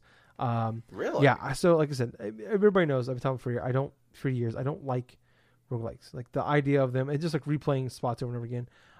And like especially games where it's like punishing difficult. And I don't really feel like this game is like punishingly difficult, which I think like there's definitely like, I mean, I die a lot obviously, but it's like I can do better kind of thing. You can see like where you go better. It's not like that. It's not like I understand like Dark Souls is kind of the same idea, but it's like it's punishing so very much so. And like well, this one like very like I feel like always feel like I was progressing, getting better, and there's not like a big loss on like you don't lose souls or anything like that. Like so every for we don't know what we're like. So like the big thing is like every you get to like, you start off like a run, and there's different gods. Like so basically your Zacharias, I think is his name. He's son of Hades, and he's trying to escape hell, and he's trying to get to Olympus. And there's a story behind it that's actually kind of interesting. The characters are actually really cool. Like Supergiant Games makes really cool characters and makes a really good story, I think. And then the music is top notch as well, and also the art style. But like in like these gods, they give you what they're called boons, and they give you like upgrades to like your weapons or specials or whatever. So you start off the first room you get, it's always random. And that's what's cool too is every room you go to is randomized, and like sometimes you get to like, and it'll show you what's gonna be in the next room. Like you might get like you make through this wave of enemies, you're gonna get like a heart container. It'll give you more heart, more health, or like you could see like two logos. It's like, all right, that's a lightning bolt. That's Zeus. Or here's a like those like a I don't know what it is. I can't think of the word, but it's like, okay, it's Athena. Like each power up gives you certain stuff. Like Zeus's stuff, like he has like lightning bolts ability, and you can add it to like you have a dash, you have a special each, and then there's different weapons you can use. Each weapon does has like a different special, and then like some of them like it's an arrow, one is like guns, and like they're specials. They shoot off like a grenade type thing. And then like the sword does like almost like a ground pound kind of thing. And then like my main thing I use is a shield, and you can throw it, and it's kind of like almost like it comes back to you, kind of like, you know, like Thor's weapon, or kind of like Captain America is really a better way to put it. Like, and it can ping pong off enemies as well when you throw it, and it'll come back to you. And like, so like Zeus is like powers, like he gives you electric ability. So like every time you hit somebody, like you can choose between 3 different options. So like you can add electric, every time you hit somebody, it does like a little bit of electric damage to it as well. Or you can add it to your special, or it does a little more damage. Or you can add it to your dash. So every time you dash, you'll do like electric jolt like behind you. So like if there's enemies in the area, it does like this little range of area of effect damage to everybody around you. And there's different ones you can do. Like there's like Doom, where like it continues to like damage your enemies for a few seconds afterwards. There's one god that gives you like you can charm people. So it's like you charm them, and then they fight for you for a few seconds, and like they're more powerful, and like things like that. You can always like it's all random. So it's like some games you start off with like some badass abilities, and it's like I've had some runs where it's just like I had like everything clicking for me, and I'm just like slaughtering people and like flying through the game, no problem. There's also like, and like sometimes you go into like rooms and you defeat them, and like, but for the most part, like you go into rooms, like like I said, you can see what like it shows you what's gonna be the next room after you defeat that wave of enemies, and all that stuff when you die goes away. But there's certain like the crystals you can get that you can use to upgrade your abilities. You can add more health. You can add more you can add more damage that you're gonna do to people. And then these stick with you, and like you add these continue to build even after you die. So it's like you can add like these upgrades you can get, but the boons are the ones that go away after every battle, and also coins you can get. Like you can buy more health or upgrades or even crystals, things like that. And there's also different like there's like a person that like he's like a builder, and like you can go and you can buy upgrades. So like you're more likely to find like you can set it up so like all right when you're going through the underworld, you're more likely to like find a chamber where there's no enemies, and it's just like there's like a thing of water, and you can heal yourself, and then like you get like so like you get a little bit of break in action, you can heal yourself, and then like there's different like abilities you can permanently upgrade where like you can like you do an extra 10% damage when you hit somebody. I mean, you do like a backstab when you hit someone in the back. And like you can continue to like add that, so you do 20, 30, 40% damage, and then you can add like almost like kind of like an extra life kind of thing where it's like, all right, when you die, you can die once and come back with half health. Then you can buy multiples of those. So like I'm up to like 3 now in mine. And then there's like different ones you can upgrade as well. There's a bunch of them. And then there's like every time you die, you go back to like this main thing, and there's Hades, your father, who obviously runs the underworld, and he kind of mocks you every time. You have friends that give you tips and tricks, and there's like little stories and like things going on between these characters, and you're all trying to figure out why is Zacharias upset with Hades and he wants to leave all of a sudden. And just like interacting with the characters is always great too. But I mean, man, the gameplay is just fun, and it's different. Like I said, and like every time you go through it, like the world changes, so not all runs of this. Like obviously, on top of that, like the upgrades you might get, like and what boons you might get through each run, it can be completely random who you might see. And you have some, like I said, sometimes might have. You defeat away enemies, and you have 2 doors to pick, and it's like, okay, this one has like a heart container in it, but this one has like you can you can go through that room, fight all those guys, get a heart container, give you more health, or you can go into this room, fight all these guys, and you can get a boon from Athena or something like that, or Zeus or whatever. It's like you got to pick and choose. So it's like, and I was struggling quite a bit. Like I kept getting dying on the first boss. Like I get progressively get a little better, but I fought her like 5 or 6 times. And she was just, I was not realistically getting close to beating her. And I was getting like frustrated at that point. I'm like, oh man, like I'm loving this game, but it's like, I might be shutting off. And I actually went on and watched a couple YouTube videos of like tips and tricks. And I was just like, I was learning like, okay, my main issue was like, I was so worried on getting those, like, okay, I can go get here and get a more powerful ability, or like there's like certain rooms you can go to where you can upgrade your current abilities you have. They're only on those runs for that run, and when you die, it's gone. Or I'm like, I can go in this room where I can get these crystals that I can take back and buy permanent upgrades with. And I was like, I was so focused on getting stronger for the next run that I wasn't focusing on my current run. And so like once I watched the videos, it's like, it sounds very simple, but it's like in my mindset early on in the game, it's like I want to hurry up and get these abilities as soon as possible. But it's like once I learned, like people were like giving up like, oh, you always want to pick this room, like these ones are really, really rare, and these people like are this person can give you the best upgrades. And like sometimes you learn like the way you play the game, like what kind of boons or what kind of like these gods you want to find. Like each one, like I said, has like specific upgrades that they can give you. It's like, okay, these upgrades work best for me. So like I like to have like I can't remember her name, but like one of the gods I find, there's a chance that one of the upgrades you can pick is like every time you dash, like you have this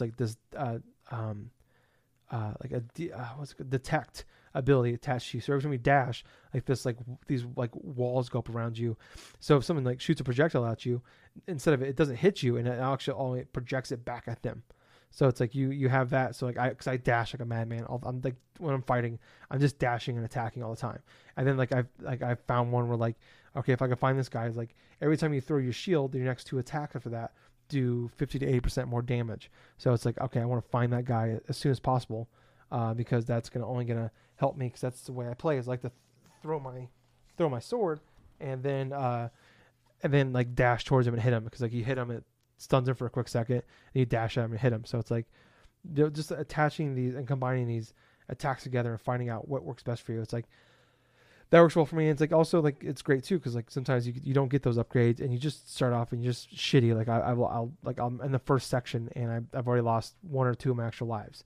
And it's like I'm already down to just a couple left. So it's just like fuck. Like, well, I'm just gonna I'm not gonna win. I'm not gonna beat the game this time. I'm just gonna focus on getting those permanent upgrades that I can get to help myself next time. And like so at that point, like I'll focus. And that's bit me in the ass a couple times where like I just sucked ass in that first section. And I'm on the third boss. There's 4 bosses in the game. I keep getting to the third boss, and he's just like I'm getting close, and I get like 3/4 of the way there, and he just whoops my ass at that point. And I'm just like I'm so low on health or my specials or something like that. Like I can't get past them. So So question of mine in regards to this game is, when you beat the boss, are they permanently dead or are they alive the next run? No, so they come back. So it's kind of cool too, actually. I want to the first boss is Meg, and if you like, and it's kind of cool too when you defeat them. That becomes a progressing story thing. So like because everybody who dies in the underworld just comes back. Like you can't die. You just you just come back, and you come back in this pool of blood, and like it's kind of a cool thing, like because Meg will like she's so far the 2 bosses I'm able to defeat, like she's like when you defeat her and you go back to like the little main section where you talk to all the people before you go back and do your run, she'll be there and she'll talk to you like about how you defeated her, or like she's like kind of like she doesn't really want to do this, but she just kind of has to do this, and you have like a it's kind of a funny connection. And then like every time you go back, it's like back again, huh? It's like you have like a fun back and forth. Also what's cool is like the boss fights change a little bit as you progress. Like if you start beating them enough, like they do like little changes to the way they play. So like usually after the 3rd or 4th time you beat them, like they do like minor tweaks, or they add things to like their attacks they do. So it changes every time, which is pretty cool. And it's like I've beaten the second boss like 5 or 6 times. I've probably beaten the first boss probably 10, 11 times. And it's like after every few attempts, every few times I kill him, like there's minor tweaks to him that just because like after a while after you beat him, it's like, all right, I know. And especially if you get like the abilities you want, it's just like I know exactly what to do. It's just like sometimes it's like a lot of like when I fight Meg, like she has a lot of like attacks that do damage from far away, so it's just being patient and like keeping your distance. And I throw my shield at her a bunch, and then like when she's like no longer doing like her shooting a bunch of orbs at you from across the screens, like that's when I go and do a couple shots, keep dashing, things like that. So it's cool, like kind of like make you change up the way you play. But yeah, I'm having a blast with this game. I like it's like I've never been like like I said, like, you know me, like I don't have patience for games, especially like this, like replaying. But like the way they change things up enough, and it's like I'm constantly like, it makes you like, it keeps you on your toes. Where like I'm constantly have to like, every run is different. You know, it's like I've played roguelikes in the past. I don't like them, and maybe it's like maybe I would like them more if I stuck with them. Like, you know, like this makes me interested. Like maybe I should check out Dead Cells now. Like, no, maybe I like that game. I don't know. But yeah, it's a blast. Like it's difficult, but I don't feel like it's overly difficult. And I always feel like I'm getting better every time. So yeah, and like the only thing that sucks sometimes is like once I get to that third fight, it's like it's a good 25-30 minute runs when I get there. So like it can be time consuming. So it could be frustrating when it's like if you only have time for a couple runs, it's like, you know, it's like it sucks, especially if you don't get like a lot of stuff to like progress your character permanently. But it's overall it's a blast. I love this game a lot. It's quickly shooting up to my game of the year charts right now. Every run I do, it just gets a little. It's like makes the argument. It's like, okay, maybe it's here, maybe it's there, maybe it's here, maybe it's there. But yeah, it's definitely a surprise of the year for me. A game I thought I had zero interest in a week and a half ago, and it is now a game. It's got that Hyper Light Drifter effect to me, where it's like that game is not my style game, but it plays the same. But it's like a Hyper Light Drifter, but like that's like a game that's incredibly hard like that. It's like, and to keep me coming back. Okay, I'll give it one more run, give it one more run, give it one more try. And it's like that's getting me that way too. So it's I hope I can beat it. I'm gonna keep playing it. But yeah, this game, whoo boy, it's so good. Yeah, everybody should just buy it. It's on Switch and Epic Game Store. But that is all I'm playing games. We went really long. Holy shit. But yeah, we had a lot of shit going on this week. But and quickly get us out of here, guys. Yeah, so check out Hades, please. But thank you guys so much for listening. I was Tyler. And I have been Colonel Gables. So until next time, everyone, play a bunch of fun games, have yourself a fun time, but most importantly, thank you for listening to another fun-filled episode of the Drunk Dash Nerds podcast. And hey, Gables. Yeah. Oh, happy days. Oh, happy day. Bye, guys. See ya.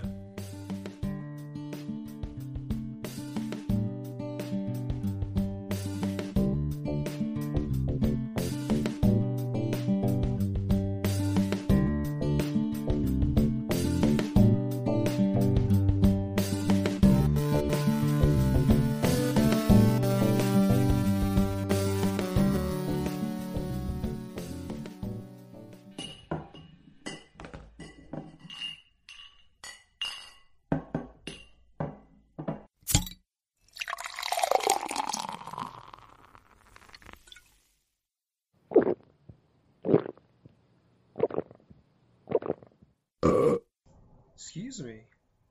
You too many beers there. Anyways, we're on iTunes now, so go on there, check us out, and if you like us, leave us a review, and we'll even shout you out. And Jack will send you his credit card number.